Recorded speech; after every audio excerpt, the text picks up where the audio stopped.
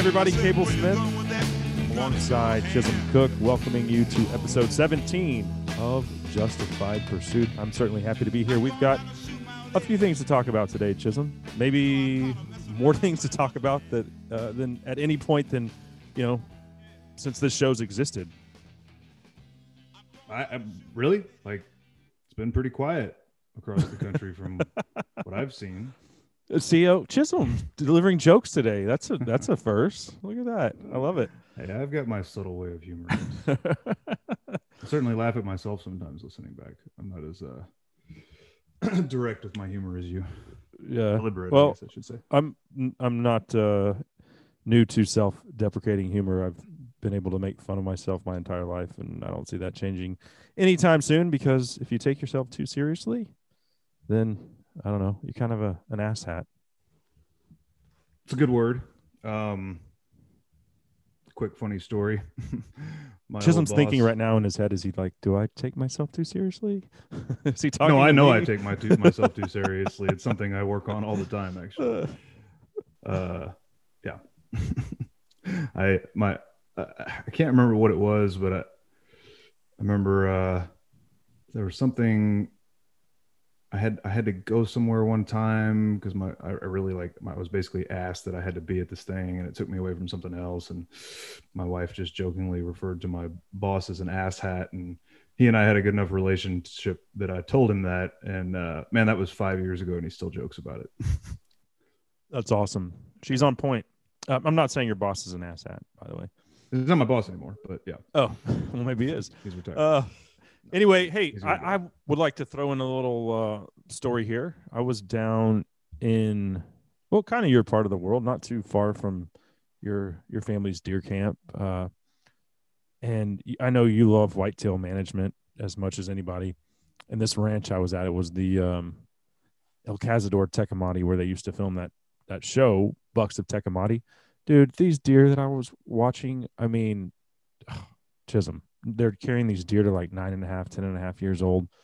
Ended up shooting the biggest buck that I've ever shot, the free range, which that was just like a management buck that the family had no interest in shooting. But to me, it was like the trophy of a lifetime.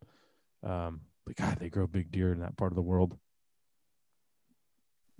Yeah. And man, I'd really, like I said, like to get down there sometime and talk to the gentleman that you get to spend all that time with about management and in particular, we clearly have the genetics.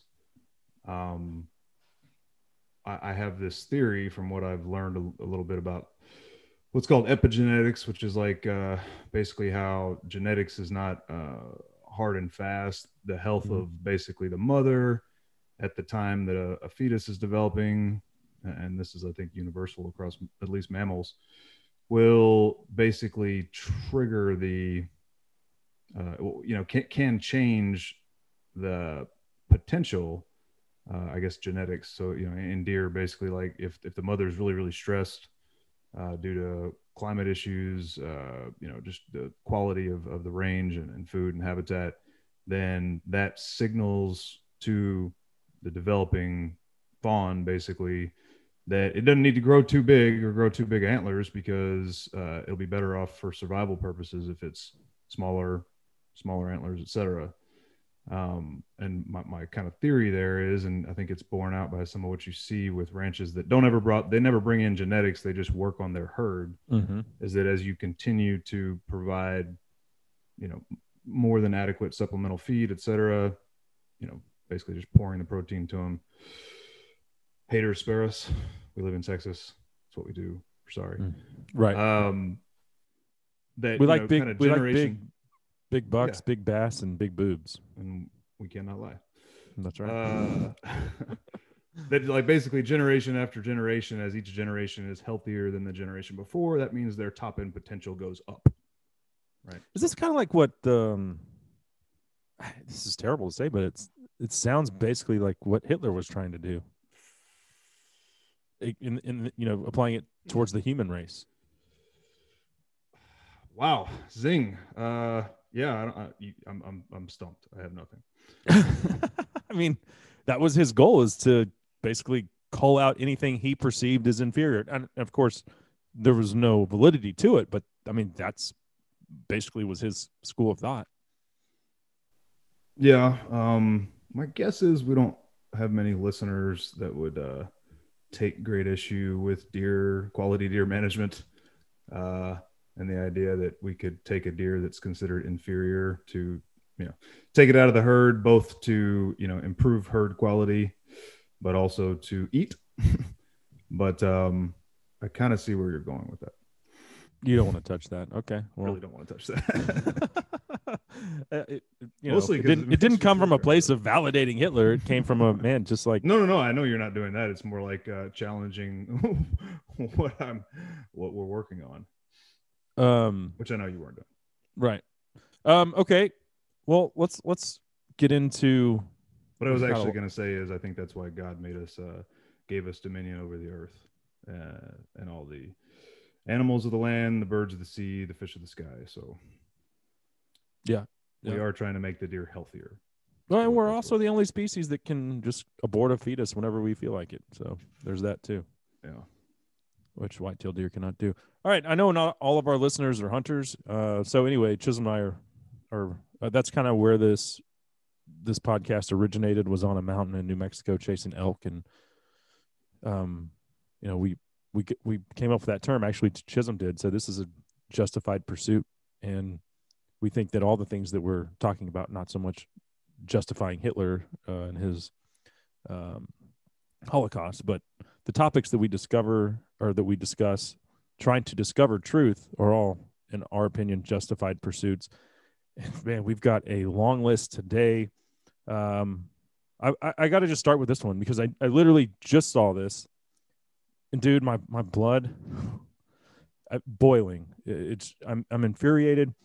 And it is a headline from ABC News saying that we need to have a cleansing of the Trump movement. And to me, I just, am I confused? Was there a Trump movement, or was it just conservatives voting conservatively? Like, it wasn't a movement. BLM is a movement, which we both think is justified. That's a justified pursuit. Comes from a good place. The delivery was horribly off base with the looting and rioting, but I don't understand. They just labeled 4 million Americans as needing to be cleansed. And to me, that's very scary because it puts a bullseye on your back as someone that they think needs a cleansing. That kind of sounds like Hitler to me. Like, what are they really saying? They're saying that if you voted Republican, we need to be cleansed of you. And this is on ABC. I saw it yesterday, man, and where I saw it, the commenter pointed out this is the terminology of genocide. I'm sure that I think it's the producer that said it right. Was it a tweet or was it on the actual air? What?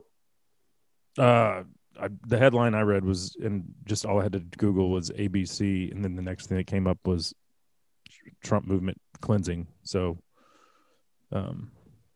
yeah, it's scary, man. We've heard of lists that need to be made. We've now we're hearing, charges of cleansing. It is scary. My heart and head tell me that nonsense won't go anywhere, and come January 20th or 21st or whatever day inauguration day is, that all these psychotic leftists will, back down, chill out, cool off, to the BLM/Antifa, protests, riot, looting, etc. That all seems to have kind of dried up just since the election. I don't think that they've achieved what they sought, if we believe what they claim they sought. Although some of these cities are defunding the police, so maybe they did. Seems like what they maybe were just seeking was to affect the election. Turn your mic up just a little bit. Even though these movements, there you go.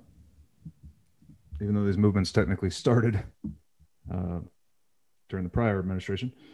Anyway, It's bad, man. There's just not really any doubt about it. And it's not surprising. And I do think I was listening to Glenn Beck, and he likes to make this point that when it comes to all this, he believes what he's told by his adversaries. If they say they want a cleansing, they want a cleansing, and that person probably knows the context of that word. If AOC says she wants lists, she probably wants lists, and I think anybody who feels odd or concern over that concept is probably right in their feeling, and we can all sort of see where that could lead. The list leads to the cleansing, right? You know, if you say you want a Marxist revolution, I believe you, and we can see the attempts at that over the course of the summer. I do think let's get the elephant in the room out of the way right away. We don't support the jackasses that stormed the Capitol building Wednesday. We have, since day one of this podcast, supported. I'm going to tell you, I've had to walk that back a little bit. I've thought about it a lot more, and I don't agree with what they did. I understand the frustration. Right. Much like we understood the frustration this summer. Yeah. But at the same time, these people are, man, it's like you've backed the conservatives. And this cleansing thing is just the latest terminology, the latest headline. But I think conservatives feel cornered, like their backs are against the wall. They have sat there and been shit on, been called racist and perceived, made out to be things that they aren't for so long now, especially over the last year, that this is, you know, I think for a lot of them, that was the breaking point.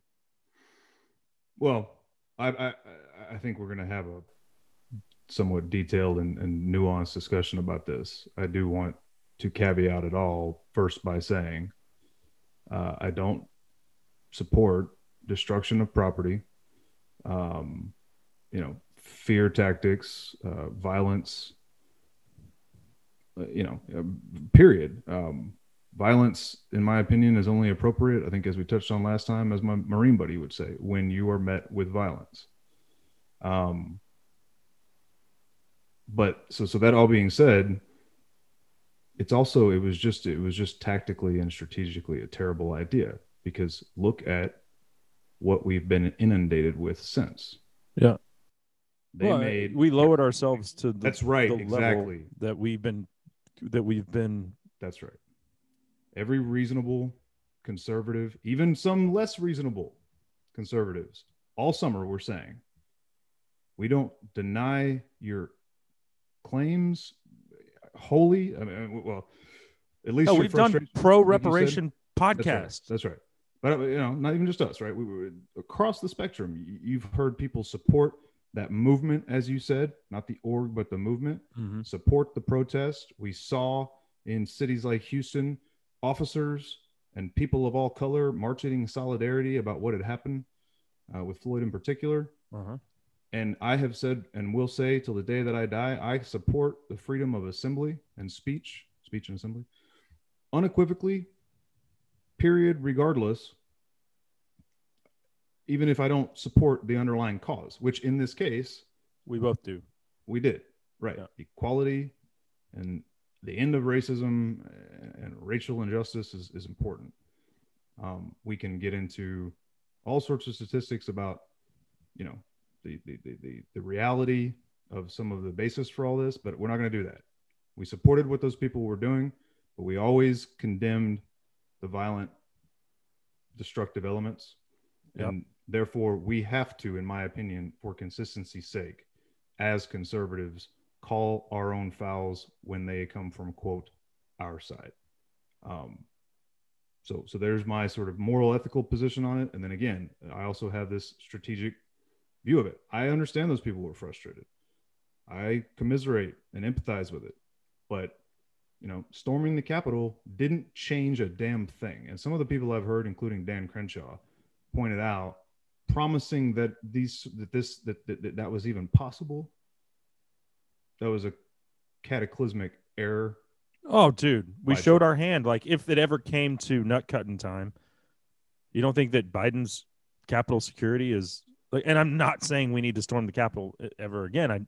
But we have a Second Amendment, and it's to protect ourselves from tyranny. But it was definitely where you're going with it. It was a strategic, just nightmare. Well, I'm not saying. To me, I'll always when it, on basically any of these fronts, I think our legendary flag that was flown over the Alamo and over, I guess, over the Battle of Gonzales. Yeah, Gonzales. The come and take it flag. Yes, Gonzales. Not we're going to take it to you, but you come and take it. Right. That kind of sums up really what I'm getting at. Right. We don't take violence to them, but we'll meet violence with violence if we're talking, as necessary. Right. So, I saw a stat that Ben Shapiro tweeted out that 45 in a recent poll, 45% of Americans support the assault on the Capitol. I mean, oh, not Americans. I'm sorry, Republicans, conservatives. I was gonna say that's okay. That makes not Americans. I guess more sense. So one in, I mean, to your point, one and two. Yeah. I mean, we're pretty divided right now as conservatives. Is what it tells me. I want to be able to maintain the moral high ground. I understand the point that at some point a stand is necessary if you don't want to continue to cede ground. I get that. Yeah. But that wasn't it. That was not. That wasn't achieve the stand. Anything, dude. Yeah. It just fueled the long-standing narrative that anybody who supports Trump is a crazy ass right-wing extremist, blah blah blah, and it gave them fuel for that fire. And I've seen the pictures and videos. You've seen the pictures and videos. Anybody who's being fair knows that what we saw was goofballs in Viking hats walking through the rotundas, staying inside the damn velvet ropes, and then taking silly selfies on the House floor and the for Instagram. Floor. There was actually relatively minimal violence and destruction, certainly in compared to the things that occurred on Michigan Avenue in Chicago and in downtown Minneapolis on the night of May 26th or whatever it was, and in Portland, Oregon for 100 damn days. Like the two from that perspective were unequivocal. I will say that all of these people that want to say that well, riots and looting have happened forever, this was singular and unique. It wasn't to me. It wasn't personally. In fact, dude. There were, thankfully and almost shockingly, numerous articles published yesterday. I remember one from Time in particular, several outlets. Washington Post, I think, put one out about 5 times in just the last 200 years that our Capitol building has been, invaded, bombed, multiple times bombed. There've been assassination attempts. There was like 5 Puerto Rican national militants or something that came in and shot from the balcony down on the 51st state. Right.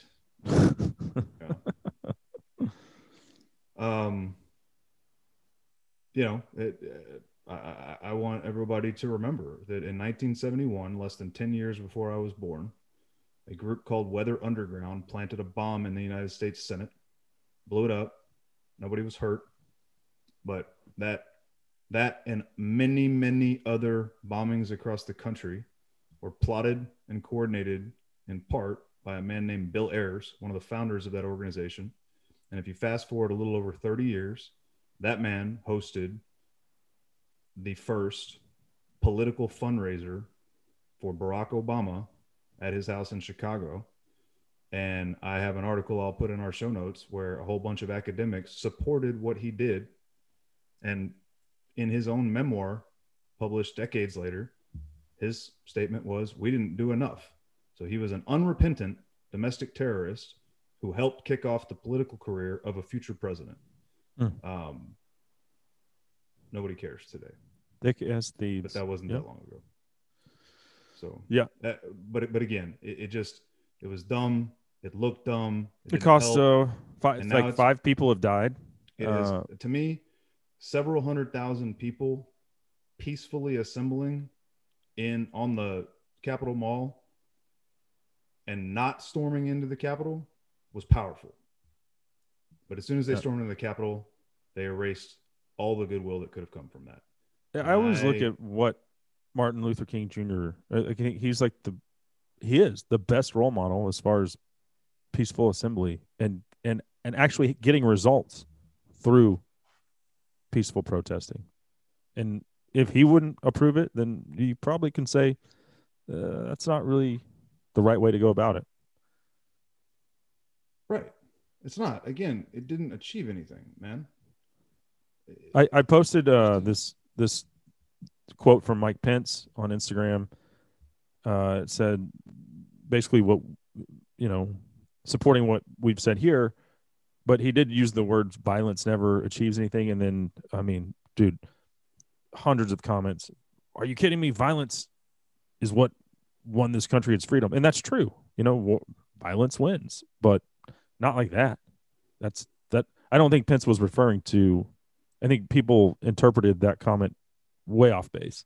Well, dude, but again, he was referring to this instance and basically taking a shot at what we've seen over the last 10 months. Like all of it was pointless. The violence has no place. It's the same defense being argued from the left about what was going down this summer. And again, people like to point to, the original Boston Tea Party, right? Yeah. This was not a free country then. It is a free democratic republic now, right? And you can say, well, our election was stolen from us. But the unfortunate thing is nobody's been able to prove that in a single court of law, even in front of very sympathetic judges, some of which were appointed by the president himself. Mm-hmm. I have dove in recently to those cases, tried to find where, like, literally, I mean, if you've heard there, the counter to all this, even from the right, is there's been no evidence. There's been no evidence submitted. There have been claims and allegations. And then in several instances, one in Pennsylvania in particular, Rudy Giuliani in court said, we're not here to assert a fraud claim. I don't remember what the actual basis was, procedural or something like that. But the reality is what they did have for evidence in some instances was like affidavits of allegations of oddities, right? And we all certainly saw circumstantial evidence like, big swings in the vote and things like that. But no one has produced what would be considered admissible evidence in court of fraud or wrongdoing. I stand by and believe that we will see a court case taken at the Supreme Court level. I stand by the idea that every state that bypassed its legislation to allow for voting methodologies and vote collection methodologies that were not legal in those states, that's challengeable. But, and so there's a nuance between, quote, fraud and that. And I think that's worth being frustrated about. And I think it's worth pursuing. And I think people are going to. But if there was so much fraud, if the Kraken existed, it hasn't been produced. Right.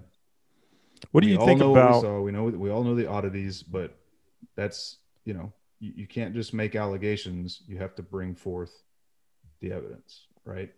And to that end, I've become pretty empathetic or sympathetic to the argument that what we heard was a lot of bluster designed to gin up exactly the kind of emotion that we saw on Wednesday, and then nothing was delivered. Well, I mean, you said that there is a difference between fraud and secretaries of state basically bypassing their own constitutions for vote collection, so on and so forth. I mean, I certainly believe that happened. There's no doubt. We both know that happened. And, well, you know that it did. All it did was because every single person who's countered that it, that have argued against it, they use the term, evidence of, quote, widespread fraud, enough to overturn the election, right? Like that, some fraud happens, some fraud certainly always happens. I don't like the term widespread. I think it's a weaselly legalese word for, that's entirely too subjective, used to just dismiss the entire thing. But again, they weren't able to produce evidence demonstrating that enough fraud in any one of these states occurred to make, to influence the outcome. And that's, you can trust it or, distrust that all you want.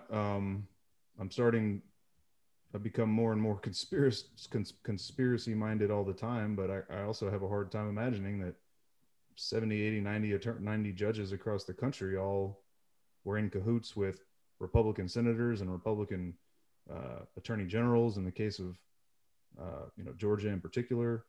The Supreme Court, 3 justices of which were appointed by the president himself. At some point, I think we have to be willing to take our loss and be prepared to fight the inevitable, progressive nonsense that will come from this government. But it's not the first time that that either side has lost the entire government, and in every instance, the losing side feels like it's the end of the world. And what always ends up happening is that it shifts back. We have 2 years. I think we're closer to that than we ever have been, to be honest with you. I mean, as far as the yeah, battle, but I think the people you and I have talked off the air about good and evil, and the evil is fucking winning, dude. They're winning. I think as believers, we have to also believe that it can't. Is it weird to say as believers after I just dropped an F-bomb? Dude, I always go back to that, but I'm working on it, people. It's a slow process. I've been told that the clergy of multiple multiple denominations, and specifically of the National Cathedral in DC, drop F-bombs all the time, and they ask forgiveness for it, I guess. But whatever. Back to the point. Hell, I lost the point. Go ahead. What do you think about what we've seen from President-elect Biden? What we've seen from someone who's always in my crosshairs, LeBron James, other professional athletes, Doc Rivers, coach of the 76ers, and then every news outlet other than Fox News coming out and saying if they were black people that marched on the Capitol, it would have been a different outcome. My thought is one person got killed in one, well, we can call it a riot, we can call it whatever we want. There were, like, statistically speaking, in all these other cities, there wasn't a person being killed every time. And to say that these people weren't met with deadly force, I don't think is accurate at all. The lady got shot in the neck. She got shot in the neck and died pronounced dead at the hospital, 30-something years old, and she was a veteran. And that doesn't give her any, It's a damn fallacy. Every city across the country that in particular let these things drag on and on night after night, the police were told to stand down, and they did. We saw pictures of a guy with his face in a broken window, and he had 3 pistols pointed at him. Oddly, the security holding those 3 pistols were inside either the House or Senate chamber with a huge piece of furniture in front of the door. And then the next photos you see are goofballs sitting in those very chambers. Really like to know what went down there. Speaking of conspiracies, but whatever. It's just not true, man. I saw a video of of people who were like 4 foot behind a police barricade getting sprayed in the face with mace. As you pointed out, yep, somebody got shot. Apparently 3 other people were killed outside of the actual Capitol building itself. The only one we hear about is the one inside. Yeah. But yeah, I mean, leftist mayors across the country had their police stand down. And then now, as we speak, prosecutors are still refusing to move forward with prosecution on arson, burglary, looting, assault, you name it, right? There was, dude, anybody who tries to pretend like what happened this summer, it's Orwellian rewriting of history, as grand as we've ever seen, to pretend like the majority of what occurred this summer was allowed with impunity. It was. That's why it continued and continued 100%. and continued 100%. and continued for 100 days. So yeah, it's just narrative building, man. And again, it's the reason why the idiots who did that, even if it was started by Antifa and it was idiots who just followed Antifa in, they lost their shit, and they made conservatives look bad, and they fed the narrative. Yeah, well, of course, it doesn't really change anything, because everybody who knows what the media narrative is all about sees it, and everybody who is asleep is, this is just another dose of Ambien for them. Yeah, 100%. It's just it was, the irony wasn't lost on me to watch all these people coming out and saying, "Oh wait, now white people are doing it. Now it's condemnable." Wait, what? I'm sorry. That itself is a fallacy. I watched a video of a British guy who walked around in there with protesters. The video, by the way, is hilarious because he's narrating, there's moments where he's like standing there with people milling about, like walking through the rotunda, again, staying inside the velvet ropes. And, and he's standing there talking about what's going on and interviewing people, right? But then at the same time, he's narrating over certain scenes, and the chaos and destruction that he's describing is nowhere present. There's only like 2 or 3 moments where some windows are being broken. Again, dumb, terrible, bad. They broke, Nancy Pelosi's door sign in half. Dumb, terrible, bad. It's, that is destruction of property. It's vandalism, and they should be charged for it. But here's the thing, Chisholm. My point was, I saw black people and brown people in that crowd. It wasn't all just white people. One of the guys he interviewed looked, Hispanic. Dude wasn't white guy. So at one level though, they asked for it because none of these people who looted and rioted and committed acts of violence over the last 10 months, all of them got away scot-free. So why would these people outside of the Capitol think anything different would happen to them? It's like, oh, well, they're not going to charge us for anything. It's fine to do this, act this way, behave like animals. Again, man, that's why I do believe that, generally speaking, American conservatives are supposed to be people of principle. And just because they got away with it doesn't mean that we should follow suit. And again, and the reality is, by and large, we didn't. They didn't. There were hundreds of thousands of people gathered in DC for this. And the most I've seen was a vague term, hundreds, which I would interpret as more likely, from the photographs I've seen, 100 to a couple hundred, not like 999. Mm-hmm. But, the highest estimate I've seen was, quote, hundreds, out of what I have to assume was hundreds of thousands based on some of the aerial footage. Oh yeah, my cousin flew there from Austin to be a part of that. He did not go into the Capitol, but yeah, he was there. And right, so much like most of the protests this summer, a few, idiots, are now.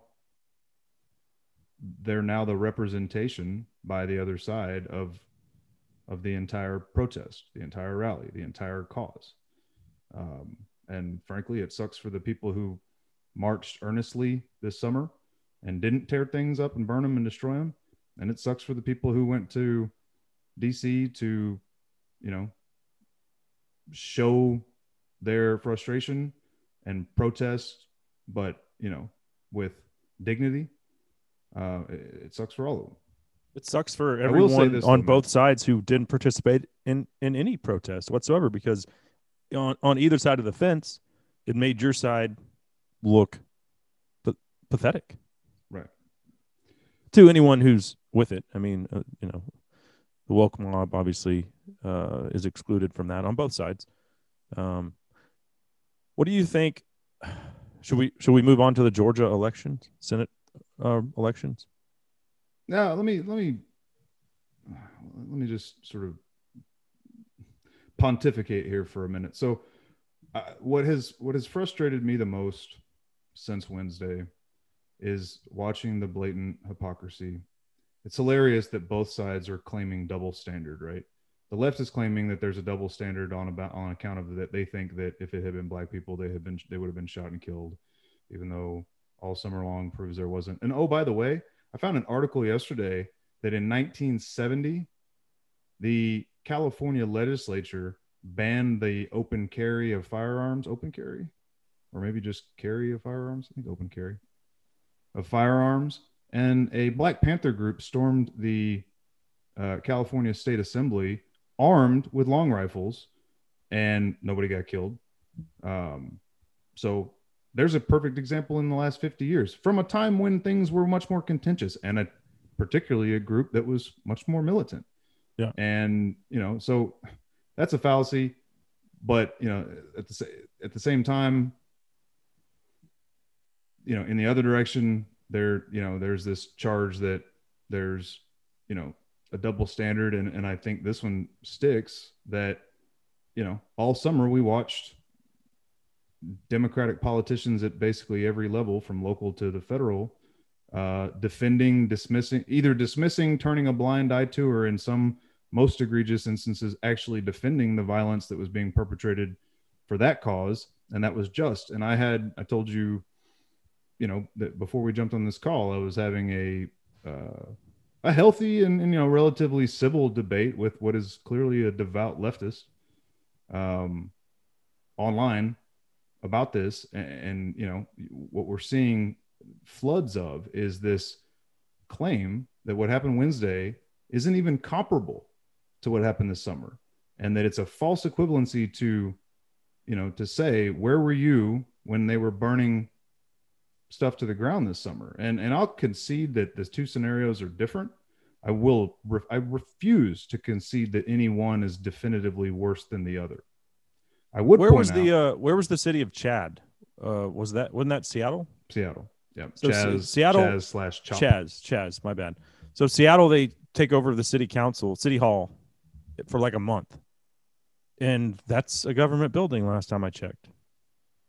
Yeah. what's the freaking difference, man? Again, one's the capital, one's the city hall of the biggest city in the Pacific Northwest. It's really no different to me. It's a government building.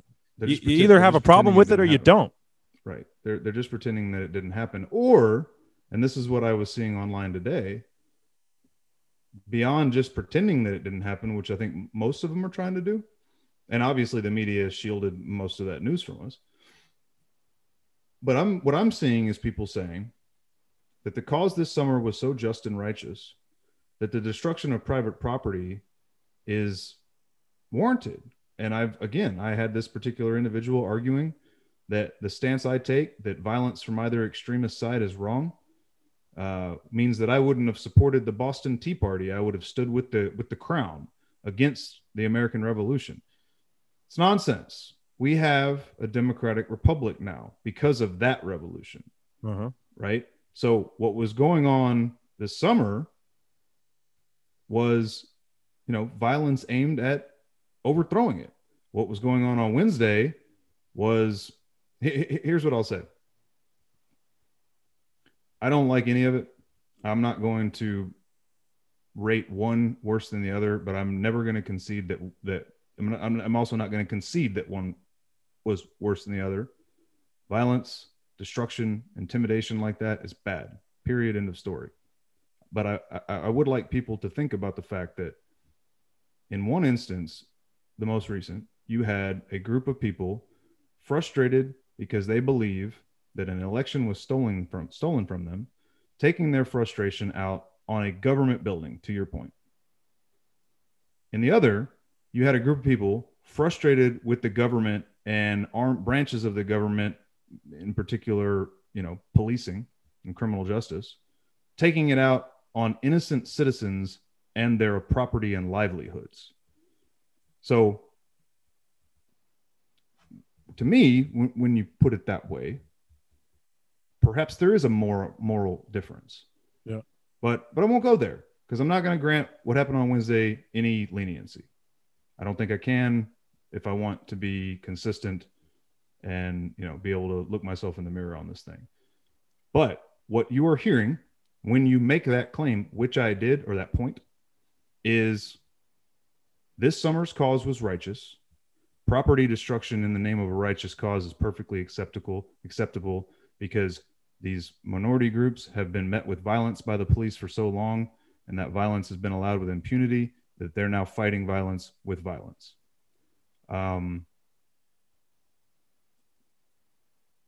Again, they're taking that violence to people who had nothing to do with it. I made that point, and what I got back was those people were complicit because they hadn't done anything about it yet. And that sort of ideology is really what we're dealing with, dude. This person actually argued with me that not only was that violence justified because of this perceived aggrievement, but specifically the fact that it occurred against what certainly appeared to be innocent shop owners and business owners. The fact that they had allowed the political system at play to stay to stay status quo means that sorry for you, bro. To which, again, I would point out everywhere that happened was a leftist democratic stronghold and had been since 1960. So, anyway. Yeah. All right. Well, after the election results, after the election shifted and it was clear that Purdue and Loeffler were going to lose, there was Purdue was up by 4 points, and then there was this huge 5-point swing, and it went in the favor of Ossoff. And I saw it happen, boom, 5 percentage points. It didn't tick up, a percentage point here. It just was all of a sudden we went from winning by 4 points to losing by 3.5 or something like that. And I videoed it and put it on Instagram, and I just went to bed. I mean, you already knew it was going to happen based off of what we saw on November 3rd. But here's my frustration, and you can't do anything about the Georgia state law is Georgia state law. They have a stupid thing where, if you don't get 50% as the incumbent, you have to go to a runoff. But I want to look at these stats because I just looked them up today, and I don't understand it. To be frank with you, I don't know if conservatives just shit the bed or were so disenfranchised with what happened with the presidential election that they didn't show up. But on November 3rd, Purdue got over 49% of the vote to Ossoff's 47 point something percent. He won by 2 points. He won by over 100,000 votes, Chisholm. Here's the stats.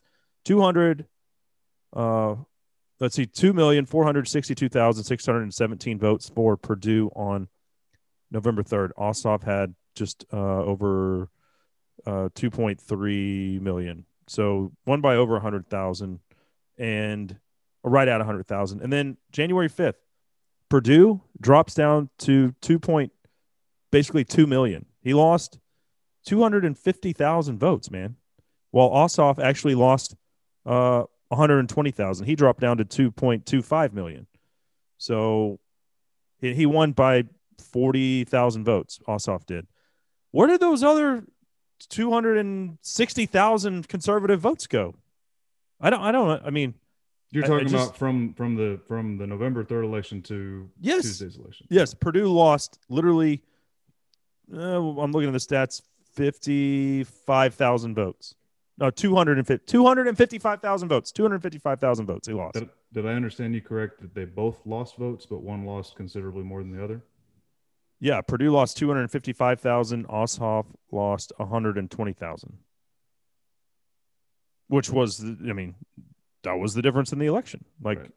It was, I just, it doesn't make any sense to me. Because you would think wow, the Democrats are coming out strong. They didn't.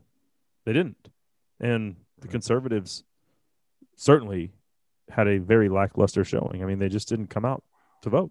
And I think that is disenfranchisement. Going back to people thinking the election was stolen, and I'm watching people's comments on Parler, half of them I was looking at conservatives from Georgia were like, I'm not even going to bother.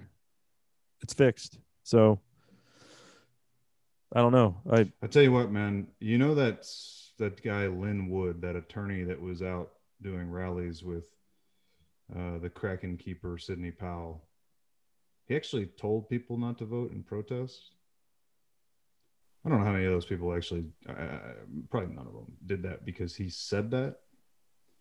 Um, it was definitely a bad look at the time.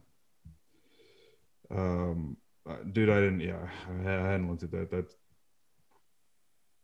Yeah, those are the stats. I mean, I don't understand it, and I won't understand it. You would have thought that, I don't know. Maybe it's just from an outsider, like being from Texas and looking at Georgia, being like, "Come on, Peach State, you got this." And then, man. I guess I could. I guess I don't know, dude. There's certainly a weird. That's a strange situation. It's it's an anomaly to be sure. Um, at the same time, both in 2016 and in this election, people showed up in droves that had never voted in their lives, like 50 and 60-year-old people that had never been political, that had never cared. They voted. They showed up to vote for Trump, and probably many showed up to vote against Trump. Right? Trump is so magnetic or repellent, and depending on your position, that he drove turnout uh, to record highs. So I certainly could see people who were never, he gets votes from people who aren't traditionally conservative either, right? yeah, He gets votes from people who are just mad, or you know whatever, right? I It's easy to just assume that that's evidence of fraud, but there is a reasonable explanation to that, and that is John that Purdue and Loeffler are not loved anything like Trump is. mm-hmm. They were the beneficiaries. That line of thinking would go, they were the beneficiaries of Trump love, and when Trump came off the ballot, those people didn't have any incentive. Yeah. Well, I mean, I don't. That has to be what happened, right? I don't know any other way to look at it or analyze it other than people wanted to vote for Trump and they really just didn't give a crap about Purdue or Loeffler or I mean, Well, I mean, based it's a off the combination of stats, all kinds of stuff, Ossoff right? or Warnock either. What is his name? Warnock. Yeah, Warnock, Yeah, yeah. because Right. I their mean, the fact stats that it dropped too. happened both directions, I mean, at least I think at least kind of tips the scales for me more towards it's not necessarily fraud as much Oh, as and I'm not coming at you from a place of right, fraud. right, I'm just right. Yeah, yeah, no. I mean, I just again, when you point an anomaly out there like that, it certainly leaves all sorts of room for interpretation, right? That's yeah, all I'm saying. yeah. So that sucks. It does. Now we have a lady that was so disliked by her own constituents that she didn't make it out of the Iowa caucuses, Not even and to him. She didn't make it to him. She dropped before they even got there. now she will be the deciding vote in the Senate. Right. So that's great. So I think you're teeing me up to Take it, make my take it from here. my case for optimism. Yeah. So Because I woke up on Wednesday, and you're like, you could kind of gauge my level of despair and depression was spiraling. You're like, and you're sending me positive Bible verses and encouragement, and then I said, you know what, I'm depressed, but I'm also angry, and you're like, take that anger and channel that in a positive way, and use that as your fuel instead of just sitting there pouring yourself another bourbon. exactly. Right. I say that to everybody who's angry and who's going to get angrier because we know the left is coming with some nonsense. They've Yeah. already started. We'll touch on what happened on Monday, I think, here shortly, but Monday and Tuesday. But yeah, so the Bible verse was, did I not command you? Do not be afraid, do not be discouraged, be strong and courageous, for the Lord your God is with you always. Joshua 1:9. Mm-hmm. And I would ask that everybody listening to this take that and guard your heart with it because that's right. Do not be afraid or discouraged. At the same time, well, because you know what happens if you're afraid or discouraged, you hide. And right now we don't need to hide. We've been hiding for too long Right. as conservatives. We need to make our cases. We need to make our voices heard, and we need to stand against, leftist insanity at every front. And I think it's incumbent upon every, red-blooded American to pay attention. You know, you don't have to engulf yourself or inundate yourself with politics, and I'd recommend that you don't, because that's not healthy, first of all, and it's sinful, second of all. You know, fill your life with with God and your family and Scripture, but don't not pay attention, because if you're not paying attention, that's when you'll look up and realize that, you know, the law in your state has changed to take away your parental rights, you know, such that apathy is no excuse. That's right. Apathy, as I said on a post that you put out earlier, leads to tyranny. Yeah. That's exactly what happened in Nazi Germany. It's exactly what happened in, you know, places where, you know, fascism and communism took hold throughout the 20th century. And I think in large part, apathy plus, you know, tremendous disinformation and miseducation has, you know, gotten us to this point where some of this nonsense has really taken root. You know, where conservatives failed by and large, and we've talked about this, and we don't need to dive into this in depth here, but is in the educational system, and it's we let them take it and indoctrinate the youth from the university level all the way down to preschool, and I think we are seeing the consequences of that here in 2021. For sure, and I don't know why that happened or how. Actually, I do. You mentioned it, but this sort of this cosmic spiritual battle of good and evil is real, and I think that kind of by default, academia lends itself to secular atheism. And what happens with secular atheism is people have a void in their soul, and that's exactly what Satan uses, you know, as basically a breach to enter and do his work. And that's where we're at. So people of God need to stand against it. But getting back to my case for optimism, I don't know what to do about the academic, the education system, man. It's I'm not writing off anything as a lost cause, but, you know, think about where you're going to. Wow, that's really you're really optimistic here, buddy. I'm just saying I don't know what to do. I'm not saying that nothing can be done. What I was going to suggest was everybody be real careful with where you send your kids to college. But you know what? I do know what to do. Raise this next generation to think for them damn selves, to question what they're told by anybody, even a professor who's supposed to be an authority. That's what you got to do. And you got to teach them the word so that they have the armor they need on their heart to know when they're being lied to and deceived, because that's what that is. Anyway, back to my case for optimism beyond that. As I pointed out to you, yes, we now have a 50-50 tie in the Senate. So the Democrats have the presidency. They have a majority, but a shrinked lesser majority in the House.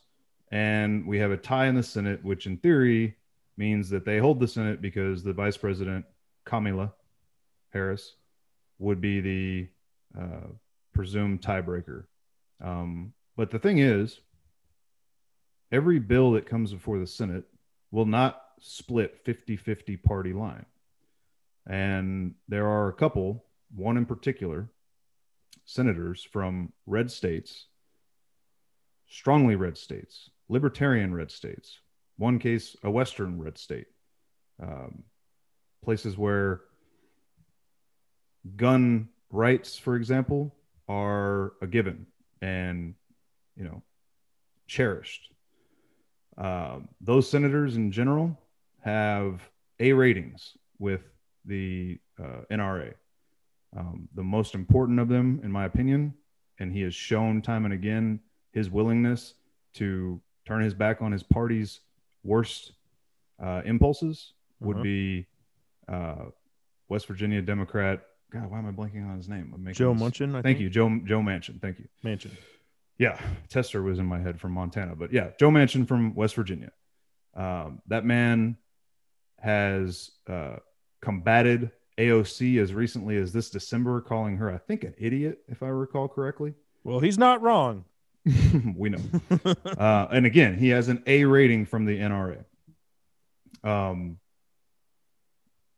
At least he did as of like 2018. I saw where a couple, Tester in particular, got downgraded for like, supporting the nominations of like Elena Kagan and Sonia Sotomayor.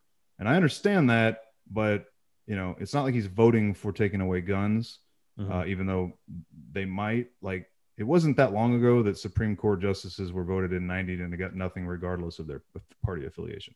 Of course, back then, it wasn't very common for a president to put forth justices who would just assume light the Constitution on fire as follow it. So be that as it may, getting back to Manchin, his record is clear. In fact, I think you probably saw in the article I sent you, he's done 2 ads now in the last 10 years where he shoots stuff on his commercials.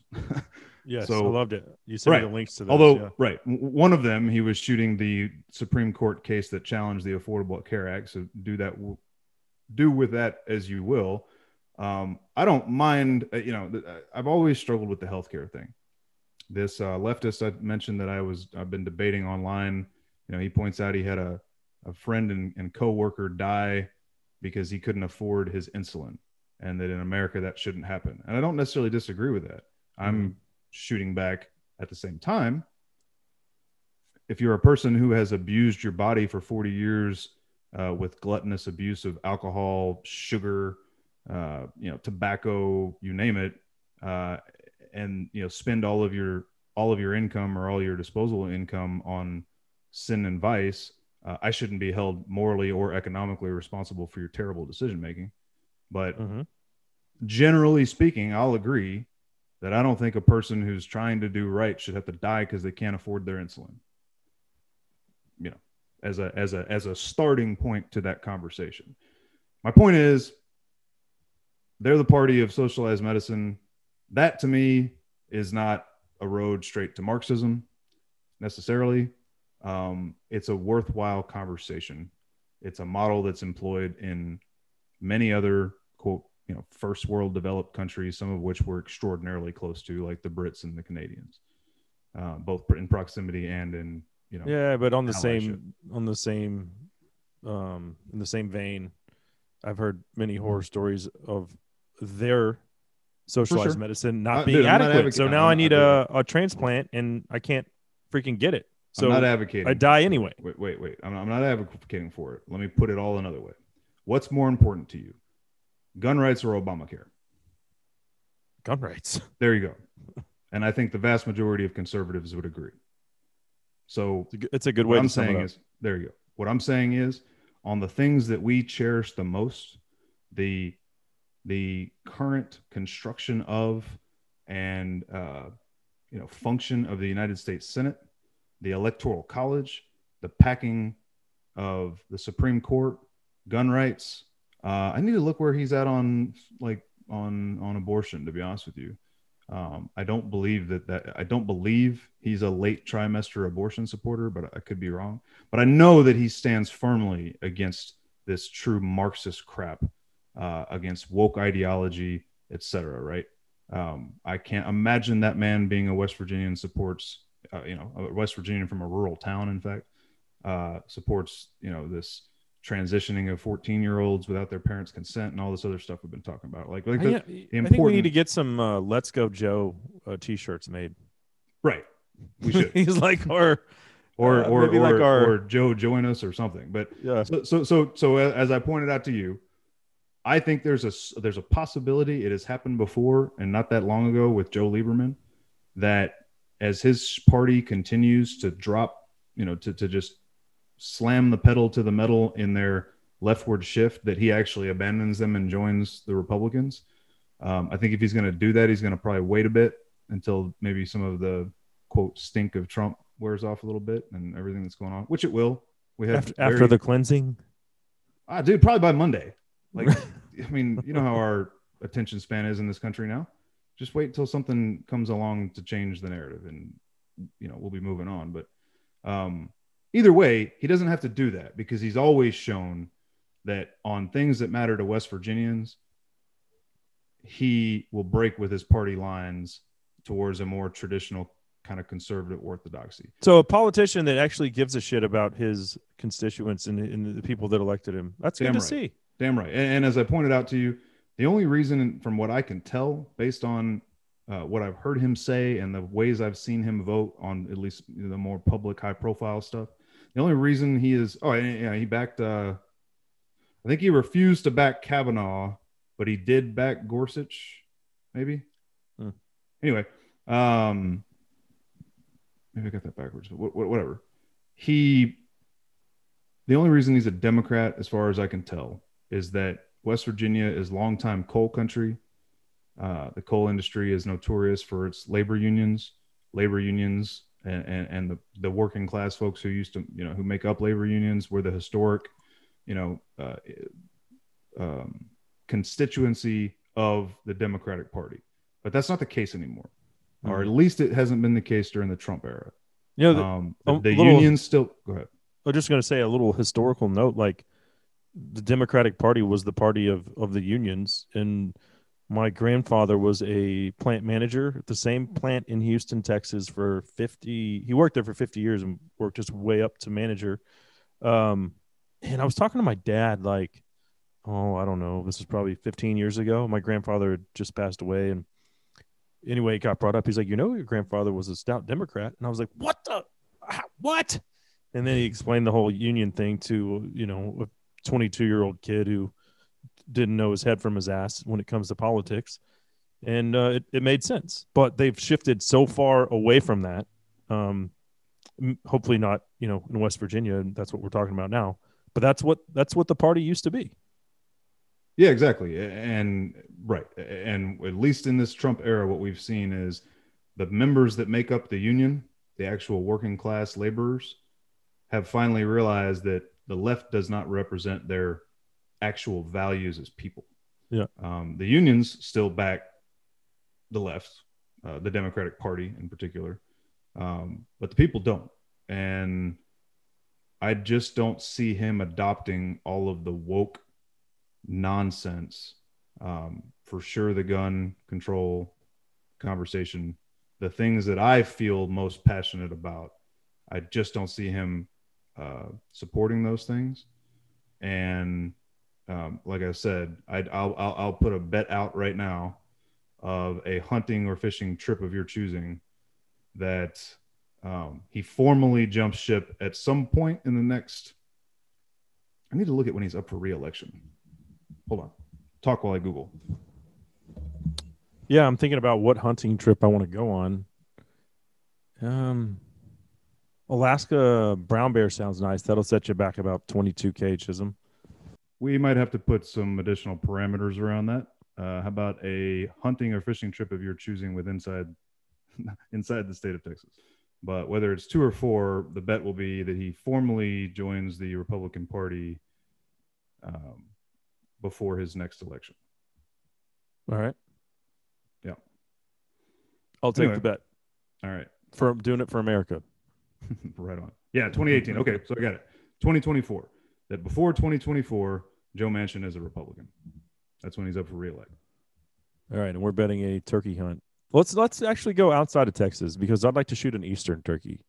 So okay, dude. All right. If it's a turkey hunt, that's a reasonable. You and I can do that on public land. We can do that fairly affordable. Done. Sounds good. I guess I'm on the hook for probably a hotel bill, some fuel, some tags, and I'll even cover the food. Perfect. And the beer. Okay. Yeah. So that's our guy, man. Again, I'm not sitting here claiming that the Democrats won't get anything they want done vis-a-vis the Harris tiebreaker, but I think that the things that I certainly hold most dear, I have a feeling he does too, and a very strong feeling that his people do, and that he's not going to want to commit, political suicide to go woke, go broke. Let's go, Joe. All right. A couple other things. I actually only have one other thing to mention here for today's show. And it's one that actually came out. Wait. Real quick. Uh-huh. Since I have it up, Manchin identifies as pro-life. Wow. Yep. Okay. Dude, that right there means I don't even know how he's technically a Democrat. Like, how have they not kicked him out? Kind of like, how did a pastor just win a Democratic senator seat? So the pastor supports late term Right. abortion. Kind of like that, but better in the opposite. Don't get that. Okay, cool. That's a great little side note there. One thing that you and I have had on the list of things to talk about for a while, haven't gotten around to it, is, and this happened over Christmas, over the holidays, so that's probably why. But this piece that was published in, I'm looking at the Cato Institute, but this was, it's been everywhere. But essentially, there's a Dr. Peter, I don't know how to say his last name, I'm going to butcher it, but Szilagyi, and they were interviewing this guy, and he said, as far as vaccinations are concerned, they clearly favor that clearly essential workers need to be favored over elderly white people. This is paraphrasing it. I mean, it's 2 paragraphs long, but he goes into all these details about how there's basically too many older white people, and the essential workers are, by and large, make up, the higher percentage of them are minorities.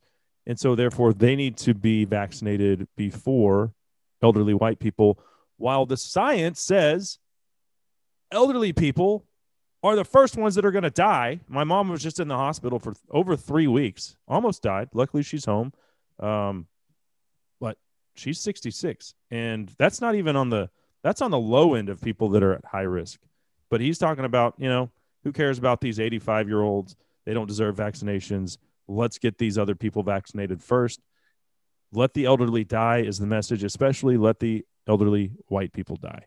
And it's just like, it's another example of pure evil. It's just, hey, there's too many old white people. Let them die. I don't know what your thoughts on that, but I don't see how you can interpret it as any other way of, let's vaccinate people that are low risk first, and screw the old people. They've had their run. I bet you a lot of those 85-year-olds don't want to die.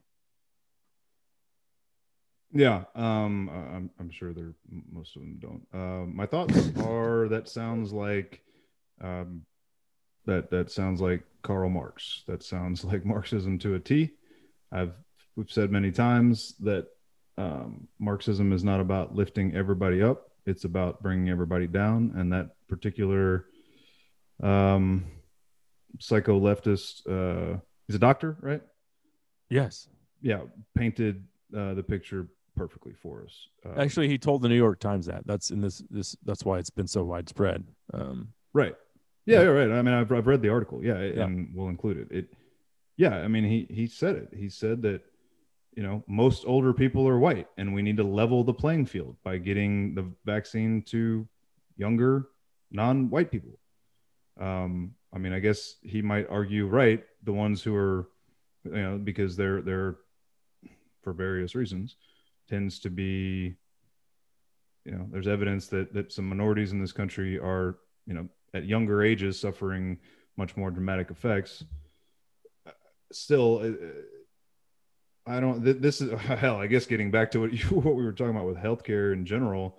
Pretty good example of what happens when the government starts screwing around with healthcare is you start having to pick and choose who loses and who dies. And if you listen to Shapiro, he always talks about that's what happens when the government intervenes in anything, is the government starts picking winners and losers when they interrupt in markets, when they interrupt in anything, man.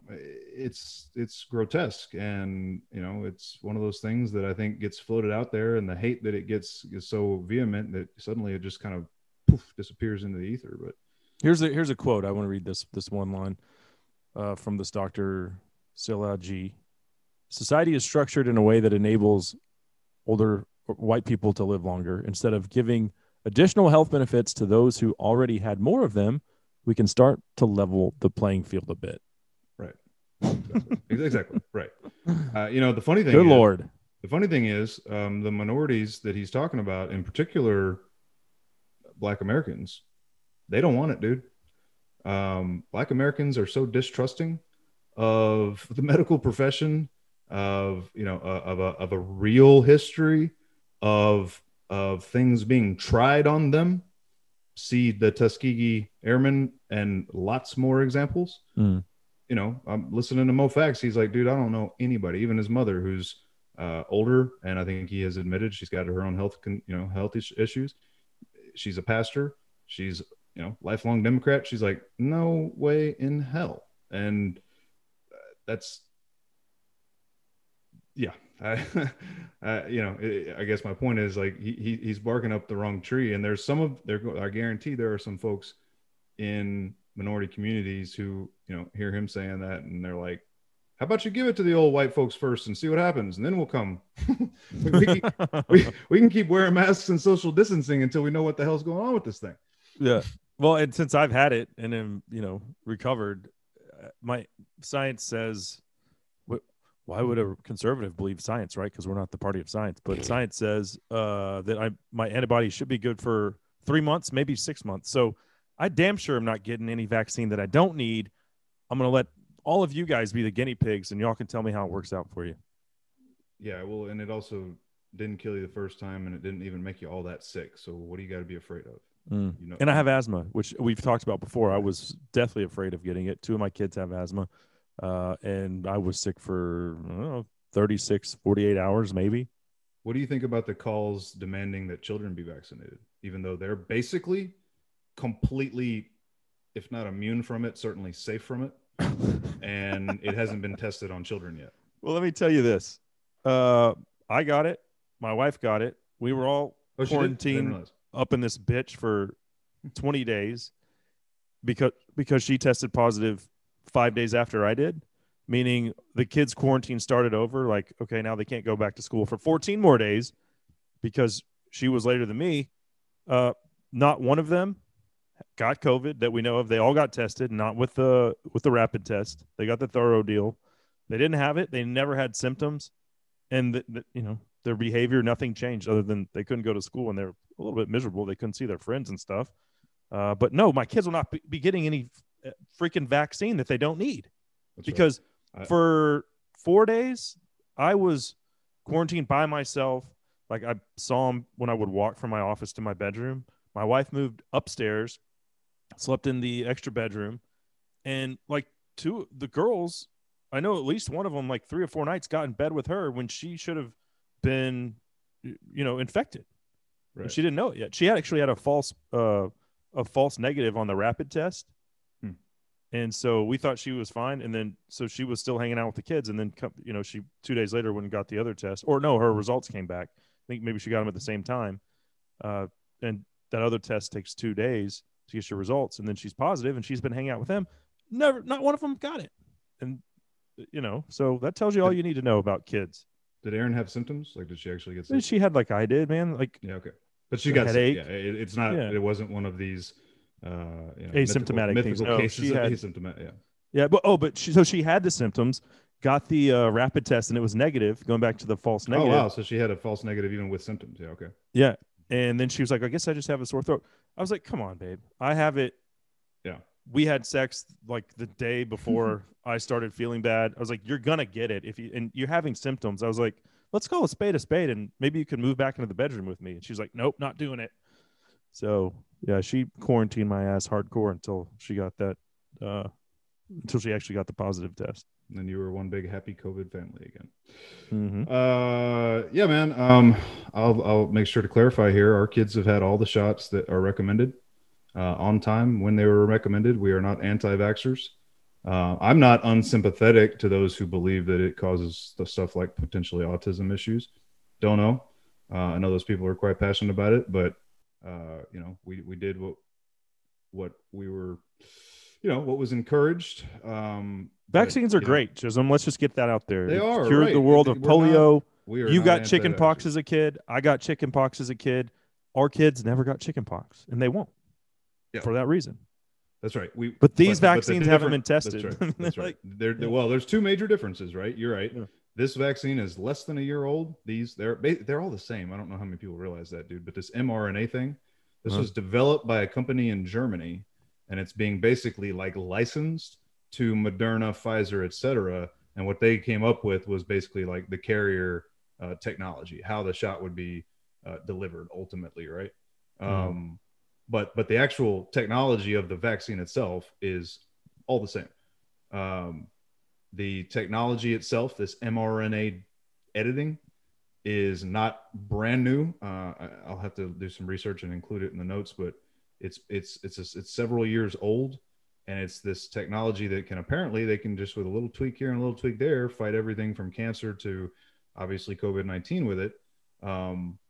But the point is, it is new, relatively untested technology.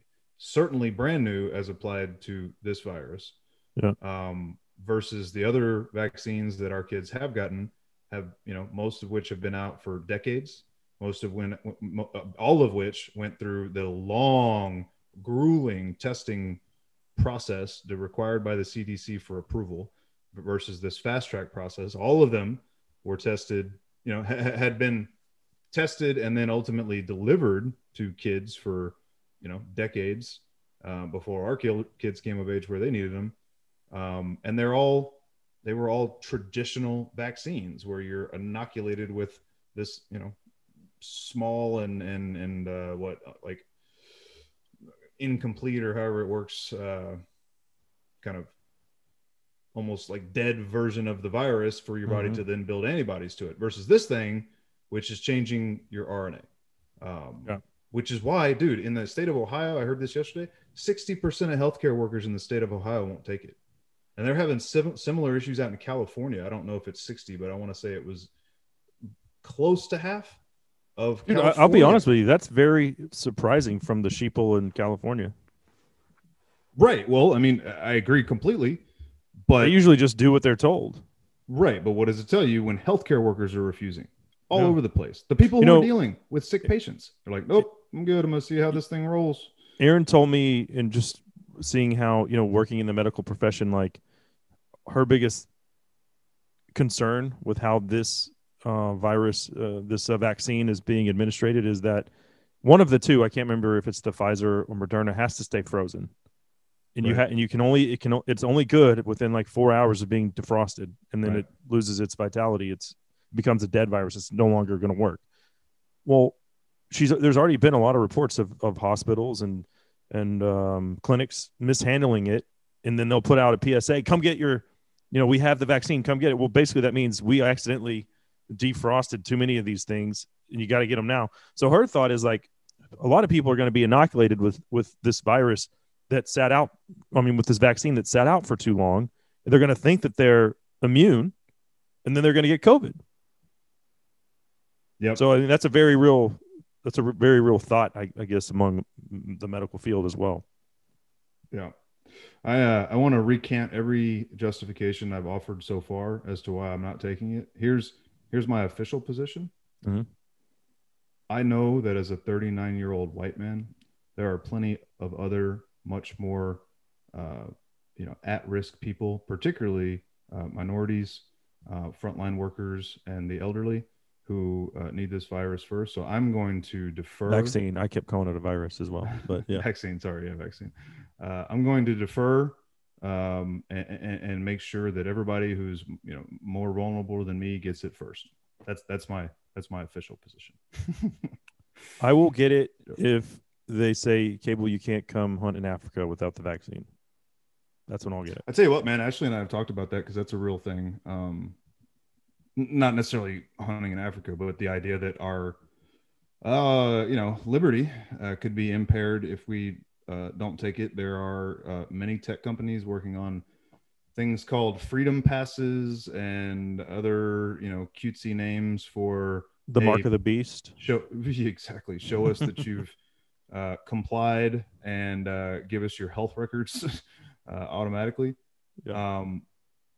I think we may have touched on it, but back in probably November or December, I think, because it was after it had come out, Ticketmaster floated out there the notion that you wouldn't be able to get into an indoor concert or event that they sell tickets for without proof of the vaccine. The deluge of hate they got caused them to walk that back within 24 hours. But it's been floated out there. There are definitely state governments in the United States and, national governments across the world that are starting to say that, to come into their country, you'll have to either, quarantine or have the, proof that you've had the vaccine. Ashley and I have talked about it, and she's strongly and adamantly of the opinion, okay, so we just don't have to go to those places. We don't go to concerts anyway. I don't have any designs currently on going to California.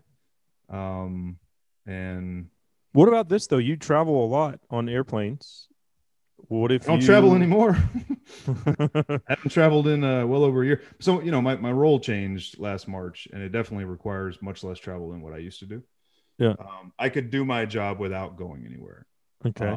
I do But think, if you had to, because there are millions of Americans that jump on a plane once or twice a week, like those people they're not going to just give up their jobs. They're going to have to get the vaccine, even if they don't want to. no, I hear you, and I think that there's a reckoning coming there.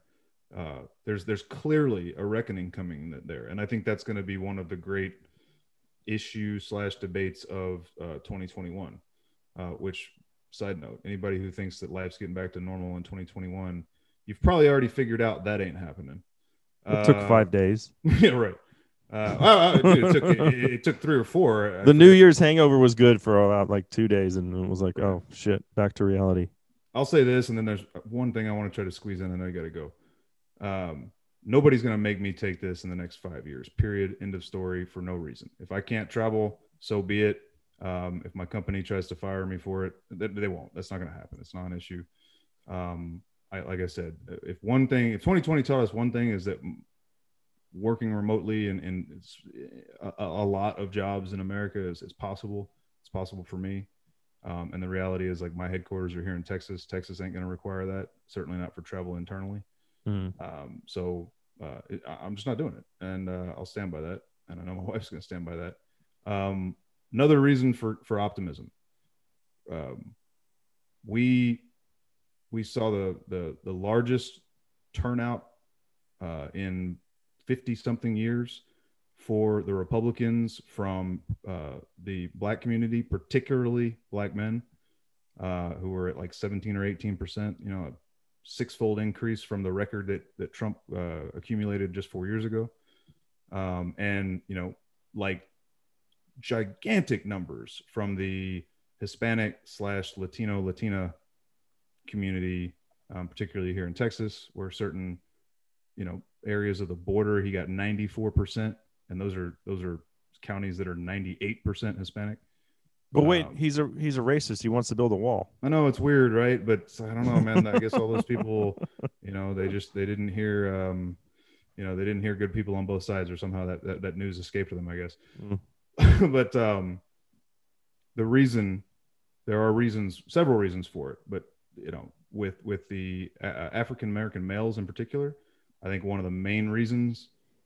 And again, I get a lot of this from listening to Mo, but also from talking to friends of mine from that community. This transgender craze that we've talked about is something they're not down with. Not that they're transphobic, but people telling them what they're going to do with their kids and what's right for their kids is something that they're not down with. As we've talked about, they tend to be Christian family men, and they're adamant that they've got old school values in a lot of ways, right? And this obsession with this issue, man, we harp on it, and sometimes I know people wonder, why do y'all talk about this transgender thing so much? It's not, who even cares? Because, as we've detailed, laws are being passed and rights of parents are being violated on this issue. It is a major issue, and it attacks. There's an article from Abigail Shrier that I'll include, which I think I forwarded to you, where she points out that even just the language manipulation is designed deliberately to undermine the fabric of a society and the family structure of a society. It is toxic. It is ridiculous. It is anti-reality and anti-human to dismiss the real differences in sex-based gender, not to dismiss the idea that transgenderism is also a real thing. Anyway, they're not down with that. Neither is the Latin community, Latino, Hispanic community. But Congress sure is this past week. Exactly, dude. What they said, no more saying father, mother, brother, Dude. sister. And they ended the opening like, why did they even have a prayer if they were going to at the end of it say amen and a woman to end the prayer? What the frick was that? The fact that the right is so self-righteous and believes that what they saw on November To the left. 3rd, Sorry, the left. Thank you. Come on, dude. Dude, I'm getting it. Yeah, I went back to work this week, so I'm a little tired. Right, the left is so self-righteous. They don't take. Dude, there was an all hands on deck conference call among the entire Democratic caucus like 2 days after the election, and there were Democratic Congress people from states like Virginia, West Virginia, Pennsylvania, some of these purple at best states or more red states where Democrats won, and these people were begging, we've got to drop these woke things. We've got to drop democratic socialism. It can never come out of our mouths again. These things are destroying us. I'm going to lose if we keep this crap up. My constituents have told me that, right? They only voted because they can't stand Trump. But if we keep this up, we're going to lose them. And they're not listening to it. And Monday and Tuesday were perfect examples. They are going to cram this stuff as hard as they can. On Monday, like you said, they have proposed outlawing in the House of Representatives the words mother, father, sister, brother, son, daughter, aunt, uncle, niece, nephew, and replacing them with words like siblings, child. If there's a better example in modern society, right, of Orwellian newspeak, show me, because I haven't seen it yet. And yeah, and then like we've talked about this Latinx concept. They hate that so much in the Latin / Mexican American / Venezuelan, what Hispanic community, wherever they come from. It's a attack on the on the structure of their language as bigoted. And what's more associated with a culture than a language? They hate it. Also, all people of more conservative lifestyle values, if not politics, and let them keep it up, man. My only hope is that whoever runs in 4 years continues to fight the culture war, and I think they will, but does it in a way that sounds more like Ronald Reagan and less like Donald Trump. And I think we'll be in good shape. And I think that if they keep it up in 2 years, we'll see a red wave in Congress that'll neuter Kamala. So, well, let's go, Joe and his buddies. So, yeah, there's a long list of things here under bipartisanship on his Wikipedia page. He's got 100% score from the National Right to Life versus a 57% score from the Planned Parenthood people. It's crazy, dude. We got to wrap this up, but it's crazy that maybe the fate of this country lies in the hands of one West Virginia senator. The short-term fate of this country absolutely lies in the hands of Joe Manchin right now, dude. Yeah. Well, we love Joe. Don't let us down, Joe. I want to be the one paying for that turkey hunt. All right, you guys, thanks for being here. We'll do another one next week, and who knows, maybe we'll do 2 next week. But thank you for being a part of episode 17 of Justified Pursuit. For Chisholm Cook, I'm Cable Smith. We'll see you guys next time. Be strong and courageous. Hey, Joe, I got one more question. How does it feel to spit that love into a microphone? Hey, Joe, I got one more question.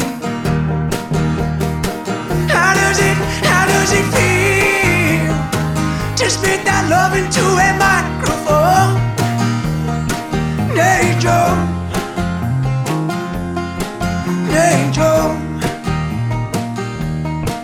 Hey, Joe.